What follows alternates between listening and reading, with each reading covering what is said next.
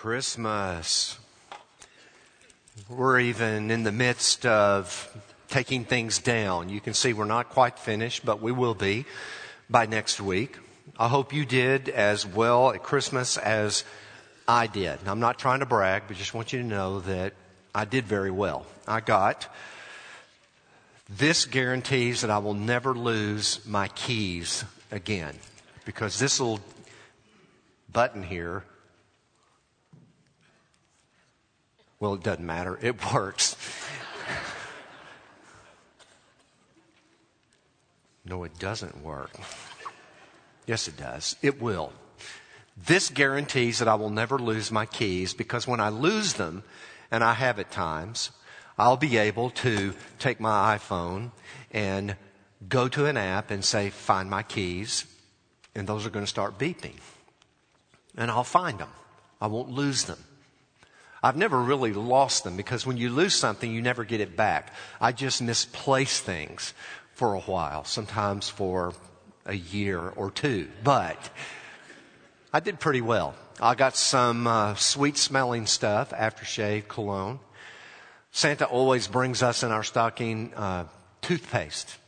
It's always been Mentadent. It's the one that's in a little container that you kind of press down. But for some reason, Arm & Hammer quit making Mentadent, and so we had to deal with Crest, I think. But that's okay. I got a gift certificate to Lululemon, which is a store where you can get clothes. But the most amazing thing I got was the weed eater. I had a weed eater that disappeared over the summer, and I thought that one of my children had taken it, but they didn't. I think that having lots of repairs, roofing, everything done, just somehow or another, my weed eater disappeared out of the shed, the little barn thing that we have in the backyard. So I didn't really think too much about it. But behind the scenes, Marcy called Grayson and said, Grayson, if you had anything that you wanted by way of lawn equipment, what would it be? He said, weed eater. So then she came to me and she said, I asked Grayson what he would like for Christmas, and he wants a weed eater. So if you'd go down to Home Depot or Lowe's or wherever it is and pick one up for him. I went, okay, all right, I will. I went and I picked out the best. Well, Christmas morning, she hands the gift to me. I went out and bought my own Christmas present that I did. And Grayson was standing there going, you're the one that asked me what I wanted. I wanted a weed eater. And he was just left out in the cold, which is exactly where he needed to be, left out in the cold on that. So I did well. From the weed eater to the gift certificate for clothes to the reminder that I'll never lose my keys again, I'm now ready for the next Christmas to roll around. That's what we want to visit about for a little bit this morning, is the fact that it is after Christmas. And we've been talking all these weeks about Christmas being ugly, in the sense of it being not what we expect. The ugly Christmas. How God has taken that which is truly undesirable and unloving and violent, ugly, and turned it into something beautiful. That's what Christmas is really all about. But at the same time, it's today, or it began the 26th of December, if you're just going to be real strict on the calendar, that there is a huge letdown after Christmas. And it's part of the ugliness of Christmas. If you think about it, remember that word ugly has many varied definitions. And I love the song that Peyton sang. Hope you read the words on the screen as he was singing it. That most of us fall into the trap of, after Christmas, everything seems to just plunge downward. But did you hear those words? Happy day after Christmas. Merry the rest of the year. What we want to try to figure out is how to deal with Christmas being a day on the calendar that we count down. how do we deal with it after it's over? How do we get back in a good frame of mind? Because it's just normal that part of the holidays bring us to a point to where we simply have that letdown. We are sad. We are lazy about taking down the decorations when the celebration is over. How many of you leave Christmas decorations up all year long? Don't tell me. Don't tell me. Don't tell me. But some people do. And maybe it's having to do with the fact that they don't want to deal with the fact that life goes on. Maybe that's part of how they deal with it and cope with it. Well, God's Word gives us some good pointers, some good advice in taking the aftermath of Christmas, the hallowed time. Once again, I guess you just call it the ugly after Christmas attitude. How can we live life with a smile on our face, with joy in our heart, and truly say, happy day after Christmas, merry the rest of the year? A couple of passages of Scripture I want to take us to this morning. The first one is in Matthew chapter 2, verse 12, which really tells us in no uncertain terms that letdowns, and by letdown I mean this emotional withdrawal, this emotional downward spin, it's a natural part of life. Matthew chapter 2, verse 12 is part of the Christmas story in Matthew's gospel, where he talks about those three wise men, three kings. The overall term, we call them the Magi. When they found the baby Jesus, or however old the baby was at that time, it says in Matthew chapter 2, verse 12, that having been warned in a dream by God not to return to Herod, the Magi left for their own country by another way.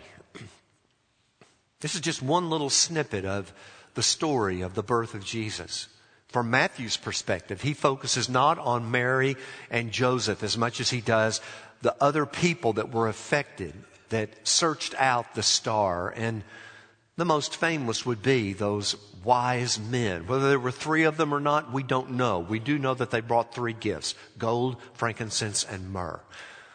But we also know that Herod used the wise men to seek to harm the child. And we know that story, that the wise men came following the star, and Herod kind of hooked on to their journey. And he said, when you find the child, let me know so I may come also and worship him. But in the aftermath of all of that, when Herod realized that the wise men had not returned to give him the news that he wanted, he took care of business by sending soldiers to the village of Bethlehem and taking the lives of all the little boys 2 years old and under, to make sure he covered every possible child that could be a threat to him. But think for a moment about those wise men. God warned them in a dream not to go back to Herod. And so they returned home by another way. I would think that path, that different path, that other way, was a letdown to them. That however long they spent chasing that star, when they finally came to the place where the star led them, when they finally were able to acknowledge this child and to bring these gifts and to bow down in worship, actually, that what they would have thought would have happened would have been a grand reception, perhaps. Or what they thought would have happened would have been the news spreading far and wide that these three wise men, whatever their names might be, would go down in history as being the ones who introduced the world to the Messiah. Those shepherds, they did their part, but they just affected the ones that they knew, even though they saw the angels and heard the word of the angel. But it's the three wise men who had the opportunity to take this message, the news of this birth, in a global scale all across the world. But instead, they're finding their way back under the cover of a different way, under the cover of trying to be quiet about it, knowing that things didn't quite turn out the way they planned. You know, I would submit to you that letdowns are part of life, and that really what we have to do is we have to know that there's going to be a time when we return to the routine of life. That's the secret. Yes, Christmas is an upheaval of emotion. We count the days. The shopping is frantic. We put more than one of those up in our homes, most of us do. And everything is just right. But then after the 25th of December, after the family gatherings, when the routine returns to its normal pace, some of us don't know what to do. The secret, though it's not a secret, the key is to know that that return to the routine is okay. It's where you spend 90% of your life. Not in the emotionally high times of life, but most every other day, 9 times out of 10, 90% of the time, you and I are in the midst of the routine of life. Now, there are several ways to look at it. If you listen to a fitness expert, they're going to tell you that life is not a sprint, but life is more akin to a marathon. Which is saying what? It's saying that you cannot live your life at a frantically high emotional pace, or something bad is going to happen. But you move through life, not at a standstill, but you move through life at a pace, a routine that will allow you to keep that pace and respond to those changes in life. So many people this time of year make those resolutions, New Year's resolutions, and they're a great idea. The only problem is what? Is most of us will make a New Year's resolution, and then before January is over, we've either forgotten them or we've determined the cost is too great, the cost is too high. Maybe we set our sights a little bit beyond our capability. And many times, New Year's resolutions that began with the noblest of intentions end up tossed to the wayside. Why? Because some of those resolutions may be so unrealistic that once we realize that we're off track or off the rail just a little bit, we give up completely. My mother, Juanita Hatfield, was an excellent cook. My mother-in-law, Betty Steiger, is an excellent cook. My wife, Marcy, is an excellent cook.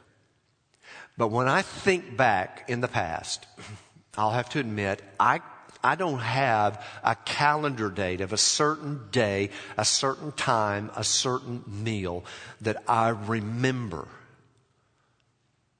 But what do I remember? I remember that for 365 days in a given year, one of those 3 that I just mentioned provided meals that were wonderful, that got me through the day, that allowed me to continue my life journey with not only proper nutrition, but with excellent meals. What am I trying to say? I'm trying to say that when you look at life, you might not be able to go back. Now, maybe you can. Maybe you can for 1 or 2. There may be 1 or 2 times in life where you really go back and you can pinpoint and say, I remember this. I remember that day. I remember the blessing that God gave me. But more times than not, what's the case?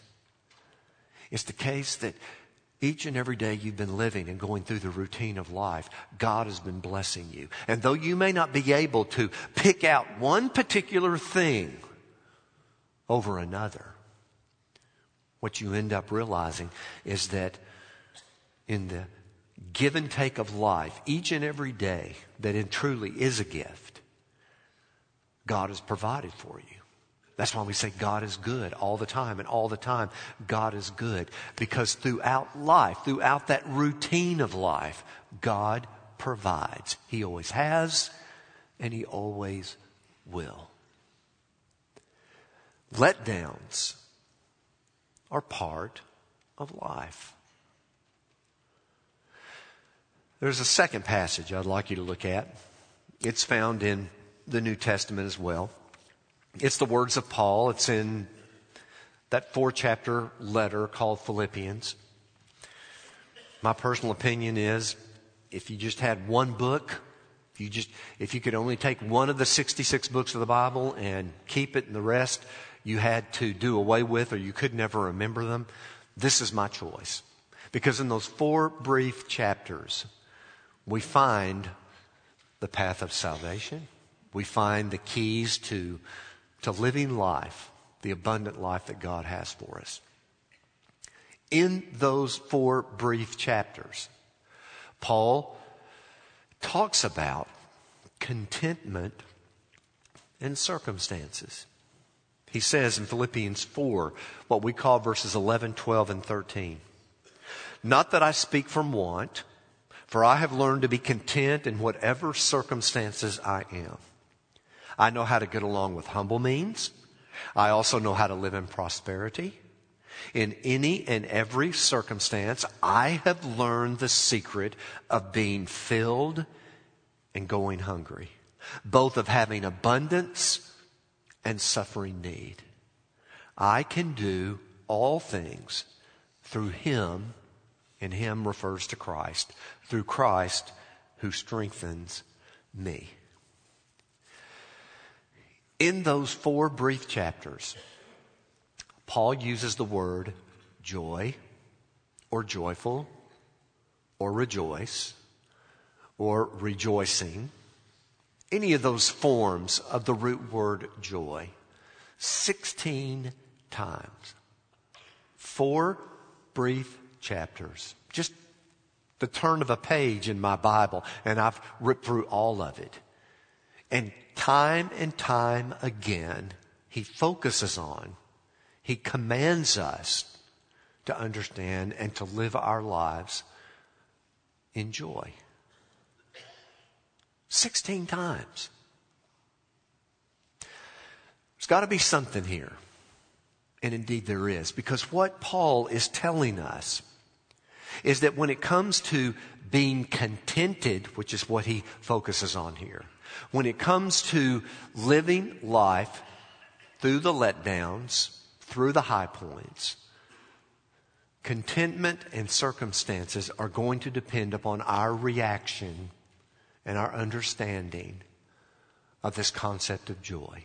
We've talked about it before, but it's December the 31st, and many of you are already in a downward spiral. Many of you are already wondering what's going to happen in the days to come. And you've already lost any semblance of joy in your life and in your heart. Joy, by definition, all the way through Scripture, is our response to the God who loves us, that's based upon what we know about God, that He loves us and that He cares for us. And that's it. Joy is that outlook on life that is based upon the person of Jesus, the power of God, nothing more, nothing less than the indwelling Spirit of God within us. Happiness, on the other hand, is completely different. Happiness is a word that's in the Bible. Happiness is a good thing. Happiness is that response to life that does depend upon circumstances. So therefore, you can be happy because things are going good. And when things are going bad, when things turn south, when tragedy comes your way, you're unhappy. But the Scripture tells us clearly that we do not have to allow joyfulness to be affected by happiness or unhappiness. In other words, is it entirely possible to be joyful and yet unhappy? Yes. When something happens to you that saddens you, when tragedy comes your way, when you're burying a loved one, when you're dealing with an illness or helping someone dealing with an illness, when the job all of a sudden is not there any longer, when the decisions you made in the financial realm all go wrong, all of those things add up to what? Unhappiness. But that unhappiness does not have to determine our joyfulness. I don't want to belabor this point, folks, but it is the most important spiritual decision that I think believers make. It's the cause of more heartache and sorrow, is because when most of us are unhappy, we lose our sense of joy. God is not with us. God is mad at us. God removes His presence and His blessing from us. And nothing could be further from the truth. So joy and happiness both exist in our world today. Both concepts are throughout Scripture. But the clear intention of Scripture determining and defining joy and happiness is to show us and to convince us of the difference between the two. And to the best of our ability, not allow happiness that depends upon circumstances to determine the joy that comes solely from the presence of God in our lives. It could be that during this holiday season, you're one of those that just wants to get through them. It might be, and it could be said in this way, that I sense Christmas all around me, but I don't sense Christmas within me. And that's a real feeling. That's a real issue that people face. You could be one of those that just because of this time of year and things that happen surrounding this time of year, that you really do just endure them, that the holidays are hollow for you. So what do we do? How do we respond? Is it God's will that we stay in such a state of despair? Of course not. We have to move through that grief. We have to move through those days. We have to circle the calendar, if you will, and move through an entire year in some points. It's different for every single one of us. But the truth is still the same. That if you look at the situation, it may well be that you would have to conclude that my unhappiness has colored and has affected every area and choice of my life. How do we focus on that joy?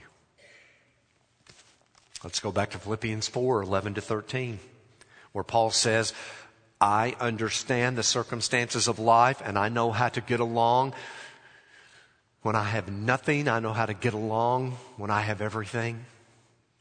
Because he focuses upon the joy and the strength from Christ. It's a choice. Plain and simple. You say, Stephen, what do you mean? Is I just simply say I choose joy? Exactly. Does that mean that everything is going to turn out perfect the very next moment I say that? No. But it's a choice. It's a choice that you recognize unhappiness for what it is, but you also recognize joy for what it is. And you're determined to move through a holiday season. You're determined to move through whatever the case may be in duration of time or dealing with other people. In trying to get back and what? Realize that the natural letdowns and the routine of life is where you live 90% of your life. It's a choice that you make. It is not based upon emotion, or it shouldn't be, though it's hard to separate the two. But we have to remember that faith is not based upon emotion.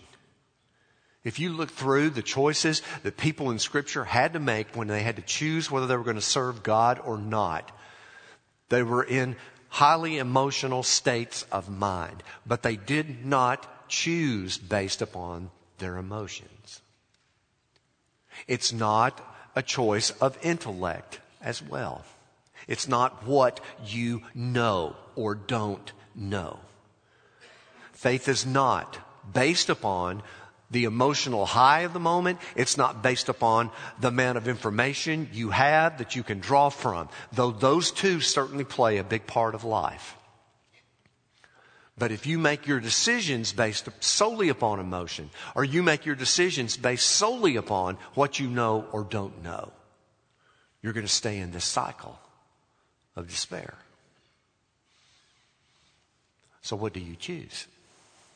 You choose to obey. You choose to acknowledge the routine of life is where you find yourself. And you emotionally don't try to change it. You don't try to change it by what you know or don't know. But you pray the prayer of obedience that says, God, where you lead me, I will follow. Where you tell me to go, I will go. And whether I feel good about it or not is not the point. Or whether I know everything about it or not is not the point. The point is, it's my choice. And so I would say, I choose life. I choose Jesus. I choose to follow Him. So indeed, it is merry day after Christmas. Happy day after Christmas. Merry rest of the year. That yes, these things have got to come down. They will come down. They will be packed away. But with that comes a life based upon joy that looks to the future with the expectation that God is in control.